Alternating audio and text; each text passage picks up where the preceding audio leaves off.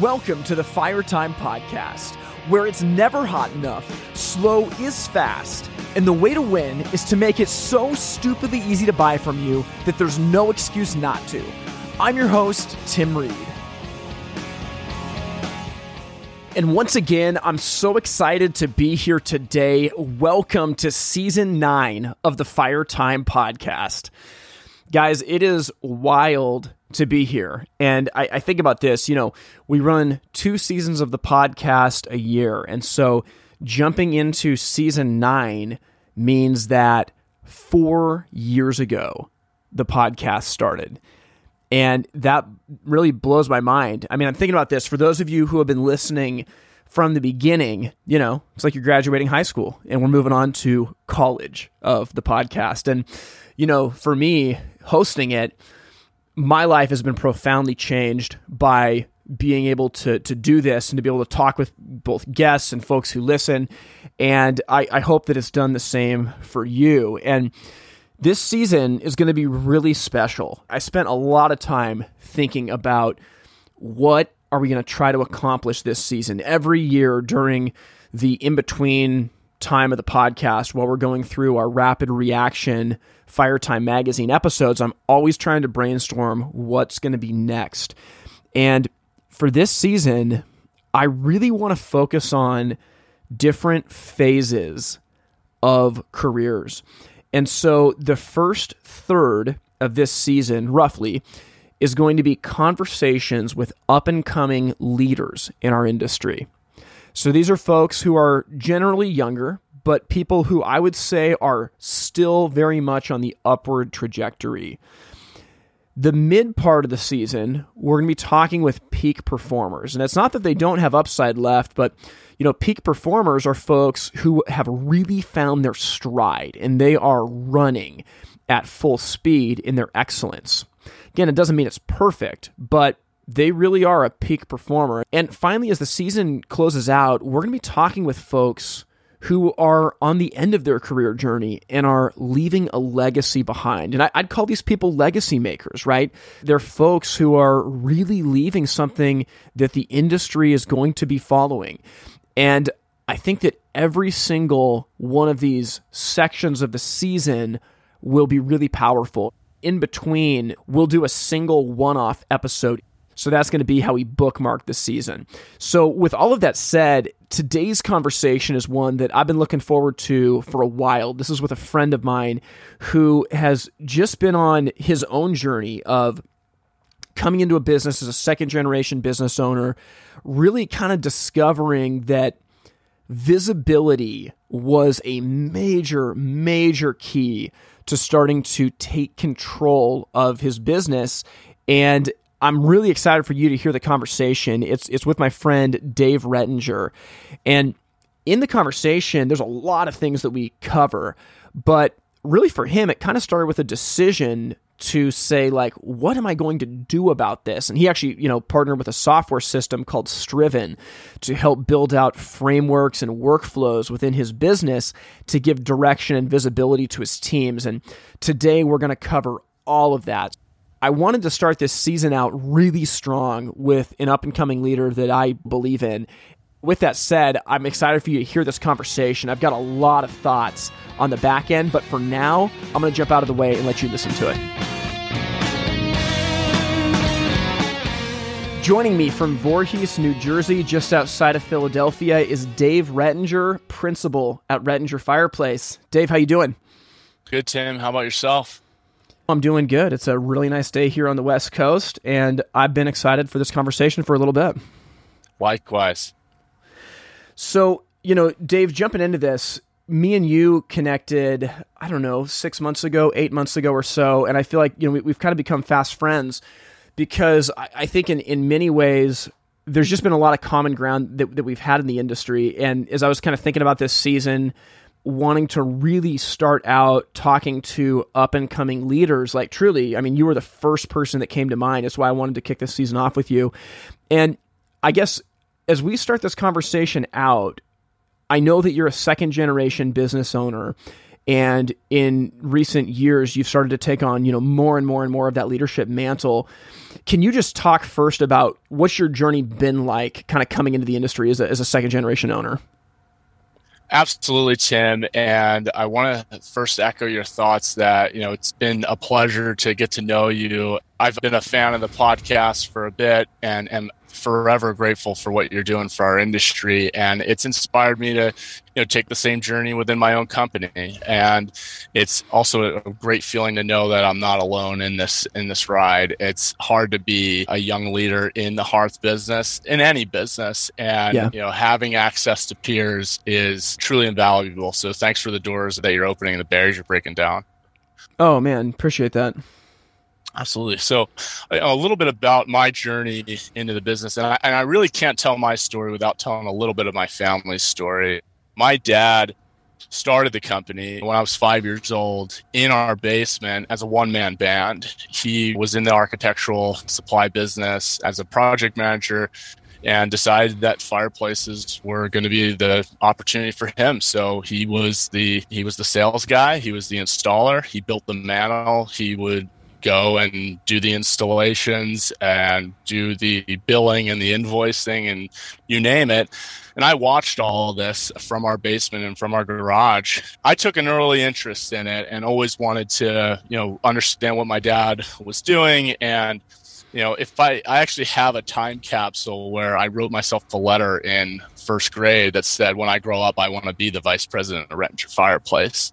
And that was a testimony to the fact, as my dad would always say, it was in my blood. So I always kind of knew I would make an impact in the business. But as I grew up and I became a student in college, and I just wanted more dynamic. I didn't want to just jump right into the family business. I knew that there had to be some sort of breadth of experience before I decided to fully set roots. So I did some work in the hospitality industry, and I also did a few years in data marketing in San Francisco. And both of these with onboarding, 600 seasonal staff in a hospitality company and understanding what it means to instill company culture in new hires and have a proper onboarding process, as well as the data marketing and customer engagement and re-engagement. Those were two profound impacts on, what I came to bring as far as a fresh perspective and value in the family business. I always had a vision that I would, be process oriented, and it was a heavy into the how as opposed to the what. The what was always there. We were good at installing fireplaces, and my parents innovated in the industry. So now it was my turn, the how we do it, what makes it all tick. And now in the past 3 to 4 years, I've really kind of shifted into more of a leadership role. Yeah, that's awesome. And as you talk about, your dad starting the business when you were 5 and just watching that grow up, my dad was a mechanical engineer for a real stable kind of corporate job growing up. I didn't come from an entrepreneurial family, and I can only imagine like the ups and downs that would come with that. I have to imagine as he's starting that business out and trying to put it together, and you've seen it like literally come from the ground up. Have you felt like the pressure of legacy weighing on you, or is that not something that weighs as a huge burden? It's interesting that you say that, because pressure is a good way to put it, but it's also privilege, because it wasn't just my dad who was in the business, it was also my mom, and they were a really good duo. My dad was the hardware and my mom was the software. So as the company became, just one employee, my dad in our basement, to 5 employees, 10. And then when I finally came around, we were close to 15, 20 employees. It is incredible to see the successes of your family, and you start to notice, the difference of, mom and dad are busy as ever, but you also understand why is that, look at all the new faces and look at all of the, building expansion, and, getting to see and experience that growth was, yeah, it was a legacy. But as I came of age, having kind of always been there for it, and, listening in on how my parents talked at dinner time, I was fortunate to, that it came natural to just want to, step into the role, understand how it worked, and to bring the value that I could bring. Yeah. I totally see that. What I'm wondering is, so you talked about in first grade, you had a time capsule where you wrote, I'm going to be the vice president of Rettinger Fireplace. Have you always been that driven towards it? Or after you had your experience in San Francisco, working in data and marketing and things, kind of coming back to the business, was there a moment where it felt like, no, this is real, it's time to figure this out? Or was it kind of always that way for you? It is interesting to look back, because this is all in the rear view mirror, right? Yep. I can remember being on the corner in San Francisco before I flew home and said that I was going to rejoin the business, telling my dad, I'll give you 5 years. And it was not going to be a lifelong endeavor for me. I figured, I'll work my parents into retirement and install a leadership team, or, maybe it sells. And, that was my perspective coming in, is that it was not going to be forever. And then as you start to settle into the seat and understand how each role works, you start to realize that that's not a 5-year plan. That's not even a 25-year plan for some folks, is that this business has so many moving parts that there is no one way to just, this is the process and you set it and forget it and walk away. It's boots on the ground, effort every day, having to be a leader. And that's the one thing that when I came in, you knew who was in charge, and it was my dad. And the reason he was in charge was that he understood how the different nuances of the business work, because he built it. So I just tried to nestle in close to him. Once I realized that, this is not a, right business policy and everything's all hunky-dory, I just stayed as close to my mom and dad as possible. And really throughout that, as my dad started to open up some of the trade secrets, so to speak, of what made the business work, that's when I started to realize that this was a real niche opportunity, that being in a specialty that is, not commercialized to the point of, like an auto dealership or an HVAC company, that is huge opportunity. And once I realized that and started to see what it actually took to run the business, is when I just sat in for the ride and hope for the best. Yeah, that's so good that you say that. I think that's really true about, it's a niche small business that's not been disrupted enough by commercialization and e-commerce and everything else. I mean, there's no question we are being disrupted, but not nearly to the scale of becoming a commodity like car dealerships and things like that. Exactly. I agree. Can you talk about, like, what have the biggest struggles been in your journey kind of taking over leadership in the business? Absolutely. I think one of the most obvious is overcoming the first title of boss's kid. That is, without a doubt, the first hurdle of any second generation leader, is how do I get these people to believe me when I say I have their interests in mind? And a lot of our legacy employees had seen me grow up, and coming back from San Francisco, I had a man bun, a huge beard. I was like, not necessarily looking like, a super professional. I was definitely working as a surfing data marketing dude, riding his bike around and working at, a peace camp. There was like definitely a little bit of a stigma. It's like, oh, Dave's back. And, the way that the only way that anyone can settle in and combat that is to work hard. And that is exactly what I did. And I remember one night my mom leaving. I was only back for a few weeks, but I was there late. Everybody had left and she was on her way out. And she's like, wow, like, you're really doing this thing. And, I think it was those little moments where, the obviously my parents and my, the rest of the legacy staff saw that I was really leaning in.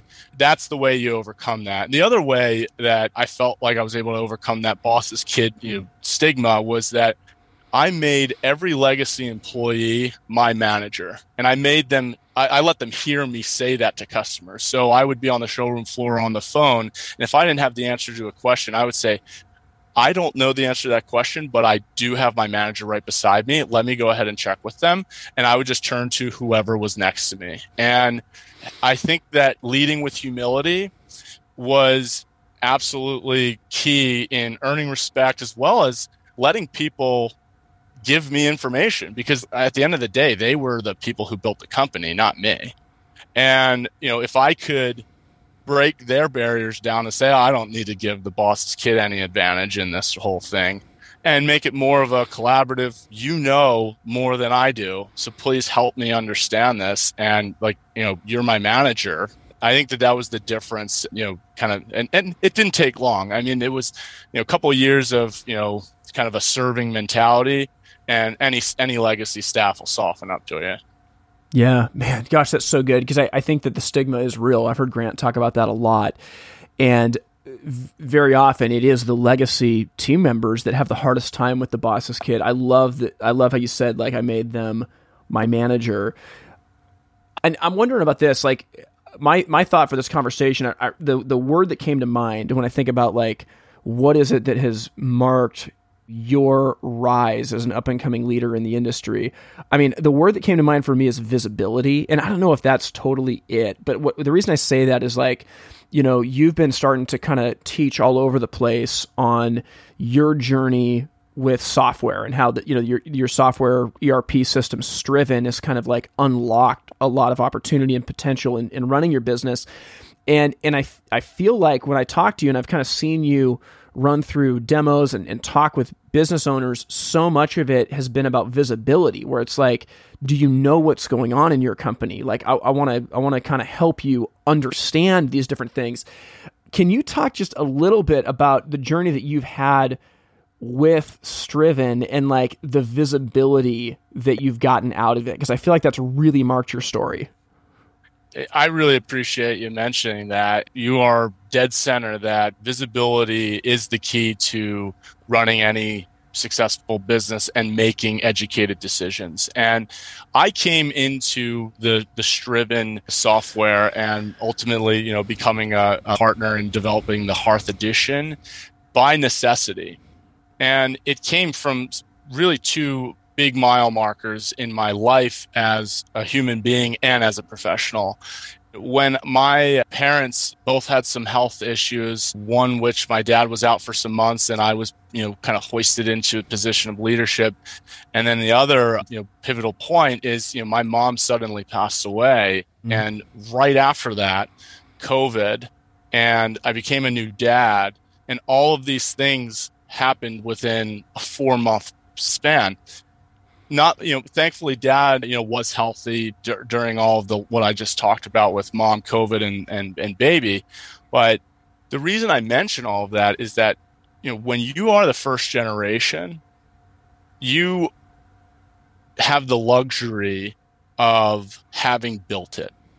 What I mean by that is that your visibility is by your own blood, sweat, and tears. You know where your leads are coming from because you were the one who set up your website, and you know where your social media is going. That was all stuff that my mom really did a fantastic job of. And, my dad had his visibility on, what's in the warehouse and how the guys are doing just based on boots on the ground doing. So that was not my journey. I didn't set up our infrastructures and I didn't, hire our legacy staff. So, my dashboard, so to speak, was gone. My mom being absent and my dad, all of us, grieving. I remember showing up to work and the building being empty the first week of April in 2020 and saying to myself, how am I going to do this? What is I don't even know where to look. Of course you could go to your accounting system and see, some financials and feel like, okay, yeah, we got some money in the bank. And I remember thinking like, man, how long can we keep everybody home? And, how many cycles of payroll can we withstand? And doing all these things made me feel like, all right, there's got to be a better way. You have to have a pulse on what's coming in, what's going out, not just financially, but, opportunities, right? You had to, shrinking up the net of your leads to say, like, I can't have my leads landing in all these different places. I need every lead from every source landing in one place. And I can't just have haphazard communication with these leads. I need consistent intake. So what are my processes, not just for bringing on board a lead, but bringing on board a lead for a specific job type? So as I started to map out the customer journey, I was able to understand where are we weak, where are we strong, and that was what made me realize that I need a all-in-one tool that's going to give me this visibility. And that way I'm not pulling data in and out of different programs just to, maybe lose some along the way. So you are right that visibility has really been the key, incentive for taking the Striven journey. And, as far as like what I've learned from visibility, it is that it's not all bad, because remember, you're sitting there in the leadership seat for the first time. We're always led to believe that like any issue with a customer or a job is like some glaring, oh, we have this incompetency. We gotta really get our stuff together. It's not always that way. When you have the visibility of lead to invoice, and you understand that if there is a place where we drop the ball, okay, is this a pattern? Does this keep happening? No? Okay, so it's just the human element. So, when you can look at a customer's journey and understand where the different touch points were and, where we were good, where we were weak, it's severe power as to identifying, okay, what is the next problem we're going to solve? Yeah, that's amazing. And I kind of want to dive a little bit deeper into how that journey started for you. So, you're going through this upheaval of your life and like this, this trauma with losing your mom and everything else that's going on. Where did you even start? Like, so you're in this leadership spot saying, I don't even know what I'm looking at. Like, how do we run the business? Where is this? Like, how did you end up landing on like Striven as the tool? So that's a great question. I evaluated almost every tool that's out there. I'm sure that there are more, but I went through this evaluation, and it really started in 2014. And then upon a thorough evaluation, I realized that the products I was looking at the time could do what our current system could do. So there was no reason to change. But then what became the catalyst, aside from all the life events, was also the fact that we simply could not be the same company to 30,000 customers that we were to 10,000 customers. Facing that fact of what brought you here will not get you there is what really led me down the taking action. And once we landed on Striven, and I should say, what really brought us to Striven was the fact that we could run a lead to invoice process without leaving the system. And once we, figured out that this is the customer's journey and this is how we want this to go every time, it became a repeatable thing. And now it's okay. If you do identify another problem in the system, that's the next hill that we're going to take. Makes total sense. And I mean, from the conversations we had and what I've seen, it seems like your business is set up now where you've got a lot of blinking lights on your dashboard, right? If you want to look at metrics on how your sales team is doing, you can very easily go in and get some kind of report or a dashboard showing you what's going on. I remember in my old company, we had a scheduling software system that we actually created, and owning your own software, there's blessings and curses to that. But in our scheduling system, we had stuff color coordinated, right? So our service area was color coordinated to red, green, yellow, gray, and texts were coordinated as well. So if we ever had a question, if today's a red day, everything's happening in the red area. And if there's a blue call, well, that's not going to be today. That's going to be a day where we've got the tech in the blue area. And I think that sometimes this goes back to what you said a little while ago, that without visibility, everything escalates to a 10 out of 10, where it's like, oh my gosh, like Mrs. Smith had this happen and she's furious, and she might be furious. Maybe it actually is a 10 out of 10, but a lot of the time it's not. We just don't know how to prioritize the urgency, so we make it super urgent. And by putting in some ground rules of like, hey, today we're in the red area, or like in your case, hey, we're in this zip code today, so we want all of our service calls or 6 service calls to be in here.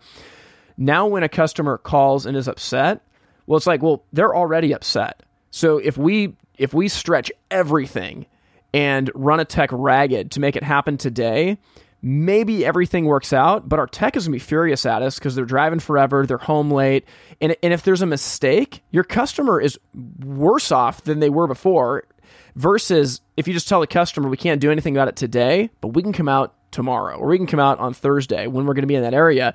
The customer's already upset. They may not like it, but you're playing offense now, and you're able to proactively go out and do it versus reacting to everything. And to me, like, that's such a key that applies to everything, like to service, to sales, to everything else.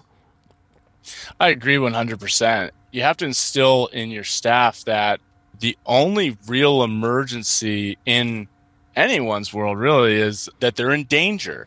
But I say to our staff that, like, if this person's in danger, they've called the wrong people. They need to call 911 because there's no possible way that we're going to be able to get somebody there. There's resources in their town to do that. So and I don't mean to be so macabre about like the nature of when customers get angry, is that it's very true that, that's a customer service skill that is definitely, it's a teachable, trainable skill that is, connect with the customer.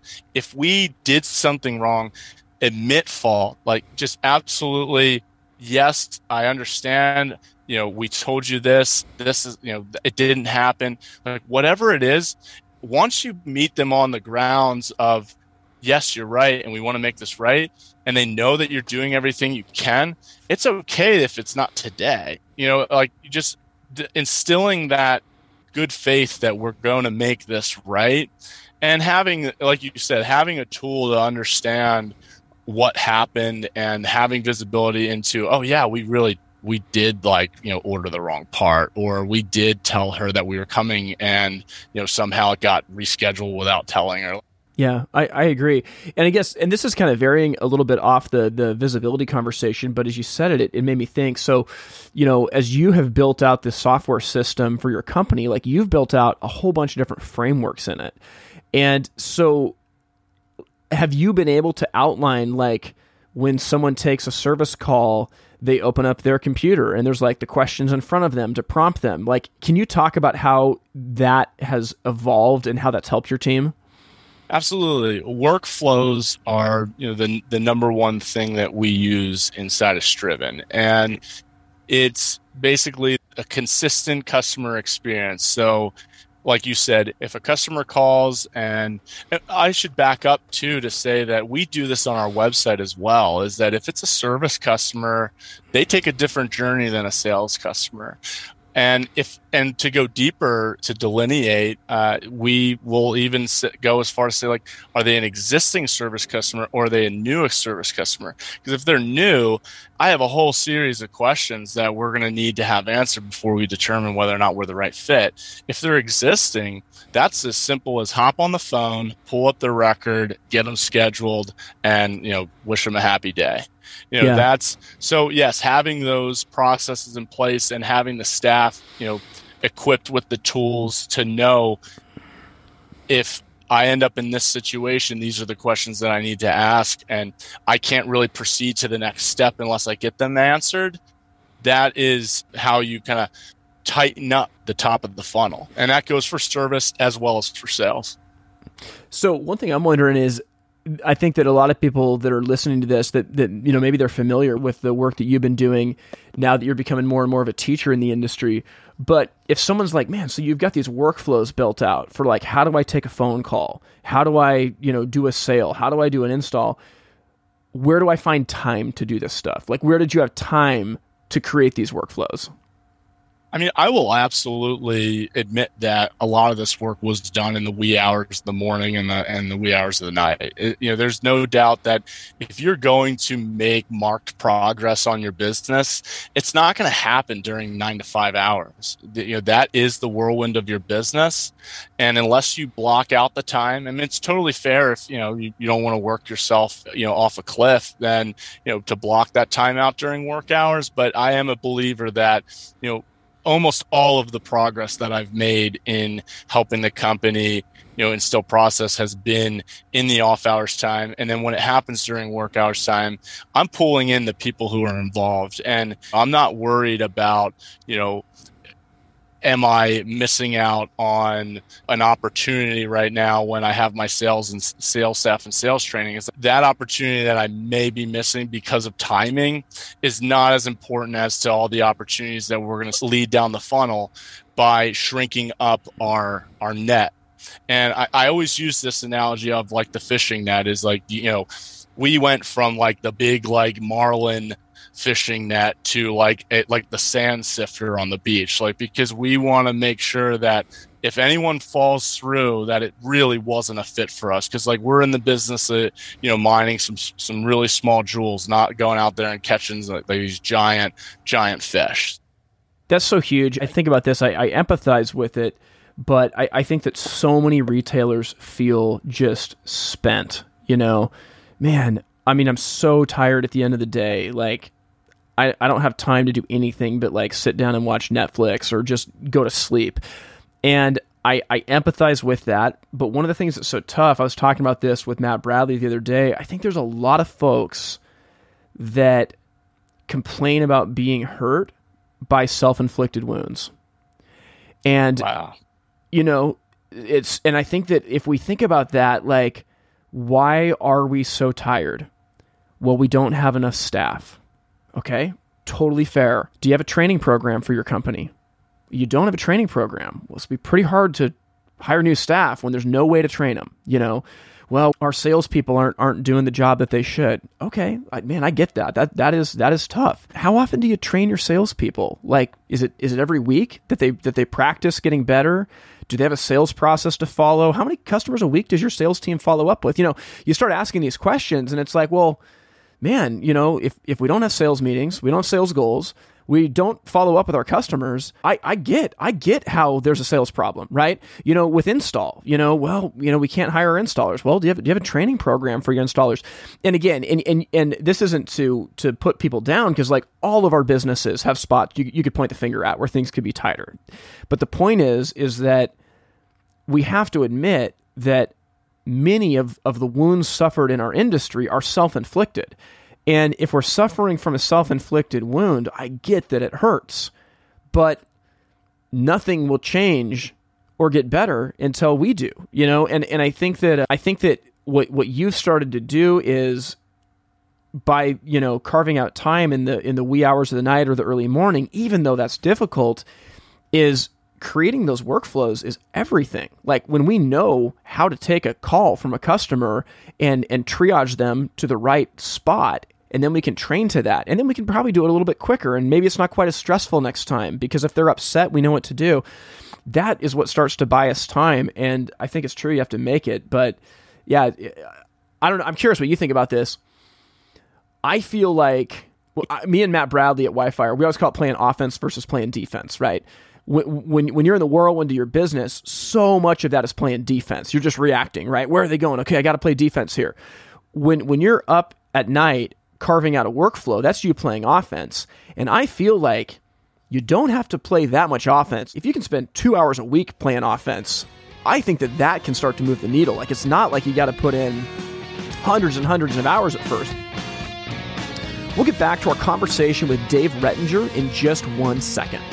Hey, if you've been listening to this conversation and thinking, oh my gosh, like I need frameworks for my business. How do I start to get visibility into actually knowing what to do next? Well, you have to take advantage of the online Fire Time workshop. So back in May of 2022, we got together in Seattle, Washington with a small group of business leaders and spent 3 days together going through the 10-step execution process to run a job from start to finish. Now, we documented the entire thing and have it available as an online course that's broken into 7 modules. I'm telling you that this thing is an absolute game changer, and the folks that we've seen already take advantage of the online course have just been raving about it. So if you've been wondering, how is it that we keep going out to jobs without the right vent pipe? Or why is it that my sales team keeps setting up the install for failure because of things they're telling the customer? Well, it's because they don't have a process to follow. So this workshop is going to teach you the 7 steps to go through to be able to keep jobs on the rails and to solve problems when they come up versus repeating them over and over again. So to get the FireTime workshop, you can go to itsfiretime.com/workshop. That's itsfiretime.com/workshop. And I'm telling you, you're going to get a bonus. You're going to get a keynote address that Grant and I gave at the very beginning of the workshop that's all about the mindset and the mentality of what it takes to dive in and crush this. And we also did a showroom rapid fire where we went through the ins and outs of exactly what you need in your showroom to move the needle. So you can get all that by signing up for the online FireTime workshop today. Would you agree that just a few hours here and there, as long as it's consistent, can start to move things forward? Absolutely. A simple beginning is all that's needed, and just having the willingness to look at the how. If you don't look at the how, then the what will always remain the way it is, right? And that's okay. Can you break that down for me? Can you break that down specifically? So I'll say as simple as how you bring a lead into your system, right? Before, and no fault of our own, but before it would, be an email. You have a new lead. That email would be forwarded to a salesperson, or maybe the person who was managing the leads would pick up the phone and do an initial call and try and get them in the showroom, and then that would be it. And if they showed up in the showroom, great. If not, hopefully they made it into our system. But so simply, that's just if you're not willing to look at that, and say, all right, well, I mean, we started by all right, let's put these into a spreadsheet. That was a simple beginning, and we did that, and we were like, wow, we get a lot of leads. This is so cool.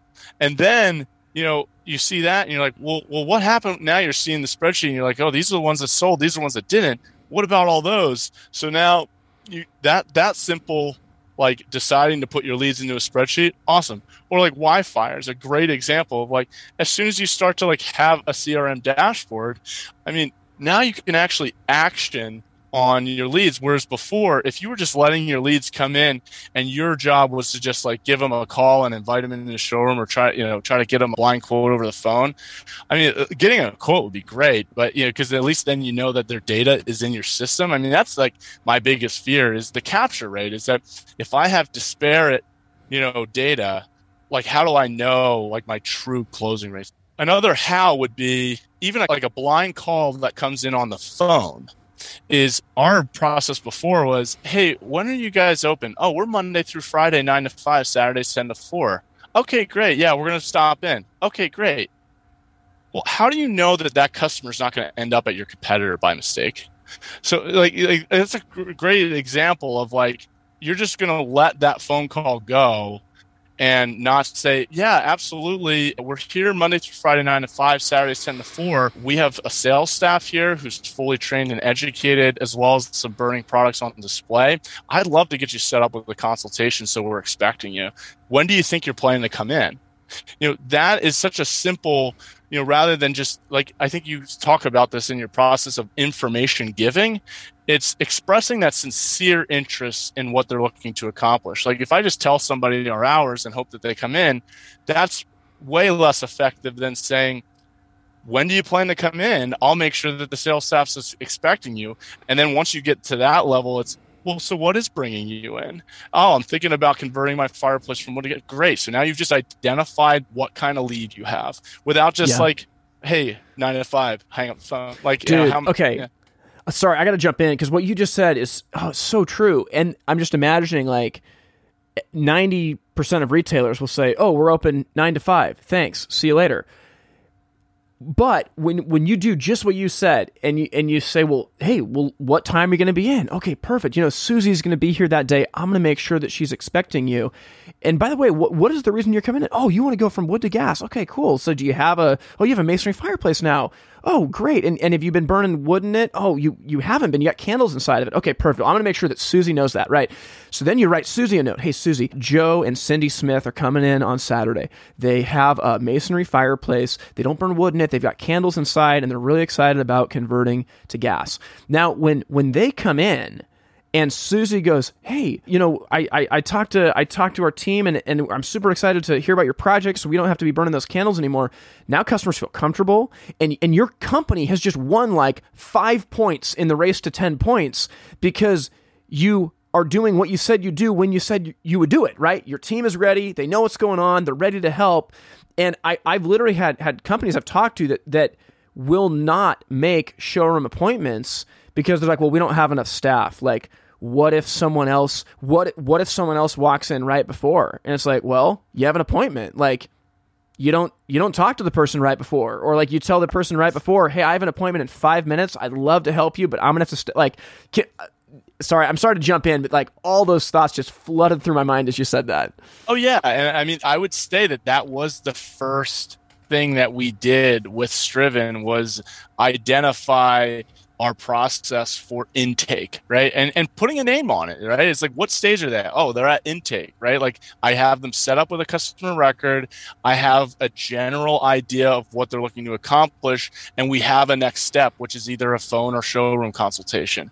And if you're a sales rep and you could literally walk into every sales consultation, whether it's on the phone or in the showroom, and be teed up with some photos, some initial questions that were answered, and not having to type in the customer's data. I mean, how stoked are you? You just added hours you're pumped. to your day.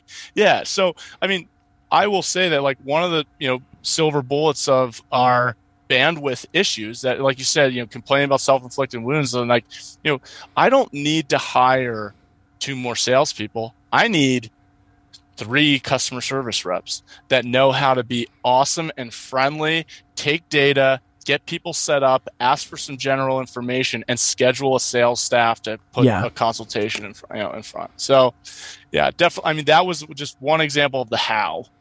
Yeah. Gosh, it's so good. And I mean, I think it all really does stem back to visibility. Like, obviously, no business is perfect, but from what you've laid out with your workflows and with what Striven's given you, like, you as a business owner have visibility into what's going on here, what's going on here, what's going on here. But I'm just even thinking about your team. Like when your team has visibility of like, how do we intake a customer? Well, now they have visibility to that. Where for, without that, it's like, well, it's like you got a blindfold on in the woods. Okay, where do I go with this customer? I don't know. Just start walking. Can't see anything, but like just start walking and hope that we drop the customer off at the right spot. Like creating that visibility where the team knows how to get from here to there is so powerful. And again, I think this is the difference between first generation and second generation is like first generation. I love what you said. You've got visibility because you built it. I know where I put that hammer because 10 years ago, I left it right here. Exactly. I know where everything is because I built it and there's an intuitive knowledge that comes with that. But that intuitive knowledge, it can't be transferred the same way to more people.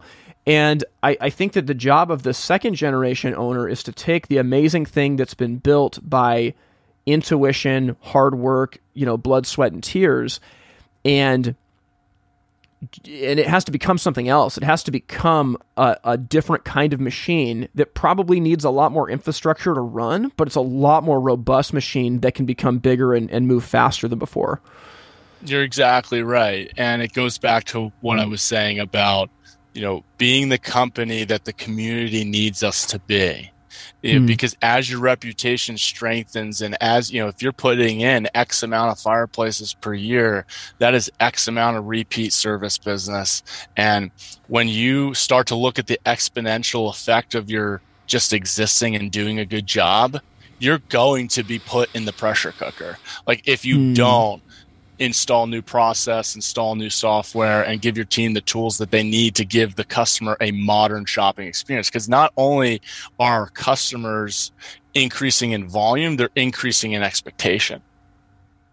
I love that, man. So for someone listening, if they're like, okay, I'm sick of it, I got to start getting visibility, where would you start if you were in their shoes? I would recommend identifying one problem per team. So for, like we just talked about, the people answering the phones, what's the number one problem? For us, it was we need to capture more lead data and more lead insights. Okay, so how are we going to solve that problem? By installing an intake process. And then for sales, my first thing would be to recommend listening to your podcast because that has been an absolute game changer. Letting our sales staff listen to the 7-step sales process, absolutely a game changer. And then trying to actually implement some of those principles of, if you have a customer for this job type, what do you do? How do you even identify that you have them for that job type, right? So it's one hill per team. You cannot have more than one problem that you're trying to tackle. Because what you'll find is that if you identify the most important hill to take, you're going to have to steamroll all these foothills to get there. So you are going to solve multiple problems by attacking one. So that would be for installers. If it's a return trip thing, let's look at how we're going to, it's that on the way in mentality of like, what can I influence proactively rather than reactively? Not like I need to hire a guy to run parts all around every day. Like that's not a solution. It is, looking at what's on the way in. So again, for us, it was quality of leads. Then the next step was quality of sales discovery. And then the next was, quality of site inspection data. And then from there to, that's really the installers, when they make mistakes, it's because we set them up for failure. You have to know this. Like, it is never good to, make the last thing your installer wants is to leave a job incomplete. I haven't met an installer who's like, yeah, I left another one totally in the dust. Like every installer is like so bummed that they drove 30 minutes to get to this house and they didn't get it done. Like, and they're going to have to drive back to a furious customer to do it the second time. Yeah, don't kick them while they're down. Like, give them the tools. And really, that would be the next recommendation. So first recommendation, choose one hill per team. The second recommendation is advocate for your staff. Every last one of them, you are their servant. When you lead with a serving attitude and with a how can I give you the tools necessary to do your job, you'll be amazed by the kind of feedback you start to get when they believe that you're more of an empowering leader than just someone who's like, oh, why'd you guys leave that job incomplete again? Or salespeople, you're like, look at the backlog, it's down. Like, you never come in and there's always a time to drop a hammer, but it's never if you haven't like first looked into ask yourself the question, have I given them the tools to succeed? Gosh, dude, that is so good. So good. So for people listening, I know that, you're starting to teach more and more. You're a big advocate for Striven. If people want to get a hold of you and just learn more about what you're doing and specifically look at Striven, where can they do that? Absolutely. Feel free to call our store, Rettinger Fireplace in New Jersey. Our staff would be happy to hear from you and set you up with a time to speak with me. You can also email me. It's david@rettingerfireplace.com. I'm happy to, answer any questions. And if you're interested in learning more about Striven, you can just simply go to striven.com, STRIVEN.com, and just go to solutions by industry and go to Hearth Services for the Hearth edition. That's awesome. That's awesome. And we'll link to that in the show notes too, so that people can find it. Dave, this is awesome, man. I just appreciate hearing from you. And I think that I know I'm better for it. I think our audience is too. So thanks for being here today. Tim, it's been an honor. Thank you so much for having me. Well, I hope you guys got a ton of value out of that conversation. There was so much that I took away. You know, David's become a fast friend, and as I watch him in his journey, it's so apparent that he is going to be one of the premier leaders in our industry in the years to come. And I thought there was just so much wisdom that he had. You know, thinking about like the idea of visibility. I think that what he said was so true about how for his dad coming into the business, and I should say his mom as well, as they built the business, there's a level of visibility that they have because they put everything there themselves when they built it, right? They know exactly where the stud is behind the drywall because they were the one that put the stud in, right? They know exactly what to do in this situation because they built it. And the first generation has that intuitive visibility, but eventually it grows beyond them. And that intuitive visibility really can't be easily taught.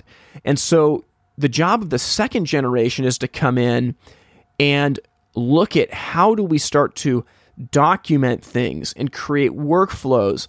And it does mean that there will be more infrastructure that's needed. We'll probably have to have more people in the company to do this, but that's the way that we get stability, and that's the way that we set ourselves up to grow long term. And I think that that's really, really true. You know, when David talked about how he made every legacy staff member his manager, I thought that was incredible, and it's such a mark of humility coming in as the boss's kid to try to overthrow the stigma that comes with that. And I think that if you're in a similar situation, it might be worth taking that approach. And when you think about it, like the legacy staff is nervous because they're thinking, well, has this kid earned it? Are they going to try to change everything? You know, I've been here for a long time. I know more than them. And I think that making the legacy staff your manager and saying, hey, how can I learn from you? What would you do in this situation? How have you been doing this? Over time, that sets you up to become trusted to where when you take on the mantle of being the company leader, oftentimes the legacy staff can be rooting for you because they feel like you're one of them. So I thought that was super, super good. As he talked about like what to do to gain visibility, you know, he's got a software program that he uses that's been really, really helpful as you heard him talk about it. But I loved his advice at the end that each team in a company should tackle one problem, right? Only have them take one hill. So often as leaders, we want our staff to do everything. And we have this idea and this idea. Well, could you do this too? What about this? Hey, this isn't getting done. And truly, it sets people up for burnout and for failure. By giving your staff one clear objective to go after, they have clarity and they have focus. And it's the difference between a flashlight and a laser beam. You know, you want to give your team a focused laser beam to use. When you turn them into a flashlight, it's not effective at all. And truly, your team will just spin their wheels, and they'll either burn out and quit, or they won't deliver results, but yet they'll continue to spin just as fast. So I love that idea of like one hill per team. And your company may be small, so maybe a team is one person. That's okay. What's one hill they can take? And then you as the leader can come alongside and empower them, right? Just like Dave said, you know, you can be an advocate for your staff, right? If they're trying to take that hill, they're running into an obstacle, you should be the first one to jump in and help them do it. So, you know, for me, I took away a lot in that conversation that, like, you know, building out a workflow for every area of your business is so important. And this does not make people robots. We didn't talk about this as much in the conversation, but like when you've got a workflow of how to take a call and triage a customer to the appropriate next step, that is not a robot, but that provides a framework where now you can focus on being human because you don't have to worry about what's next. for me, like, as I travel around and some of his work on showroom floors, I always use Wi-Fi to help customers, and Wi-Fi's got like a pre-scripted list of questions, and I literally will like pull out my laptop with a customer and go through the questions, and it's like the same questions, they're pre-scripted, and it does not make me a robot. It makes me a human, and I don't need to worry about what's the next question to ask because the computer has it for me. Instead, I can focus on listening. I can ask questions that aren't in the computer system because my brain is focusing on the customer and how to solve their problem. So, I thought that there was just a ton there. And listening to this, you might be in a position where, there's some embarrassment that's felt of like, well, I don't have these frameworks. I don't have this visibility. And Tim, I feel like I am the person that's complaining about being hurt from self-inflicted wounds. And, that's okay. Like, we've all been there before. But we want to do something about it, and now's the time. So start carving out that time and think about like, what's one workflow that I could put together? Maybe it's the workflow of like when a customer walks in the showroom, what's the workflow to get them from coming in the door blind to walking out with a written estimate? That's a great workflow to develop. And then you can train your team to it, and it makes life just so much better. So I thought it was awesome getting to talk to David, and there was just a lot of insight in that conversation.